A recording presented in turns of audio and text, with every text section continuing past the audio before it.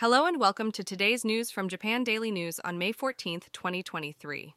The J-League celebrates its 30th anniversary with a tribute to super sub Yasuyuki Moriyama, who scored 23 goals as a substitute in J1 matches. The Japan Meteorological Agency warns of unstable weather conditions in western Japan, with the possibility of thunderstorms, strong winds, and heavy rain.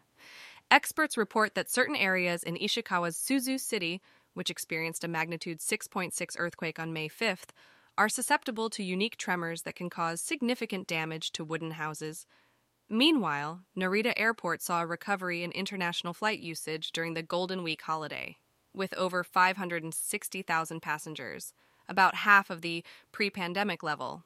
In other news, a group of railway enthusiasts caused a temporary suspension of the Tokaido line in Odawara, Kanagawa, by entering the tracks to take photographs.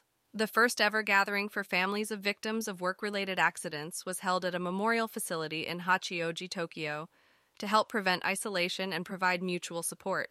Finally, a mock trial event featuring the AI judge ChatGPT at the University of Tokyo sparks discussions about the future of the judicial system. And that's all for today's news. Thanks for listening to Japan Daily News.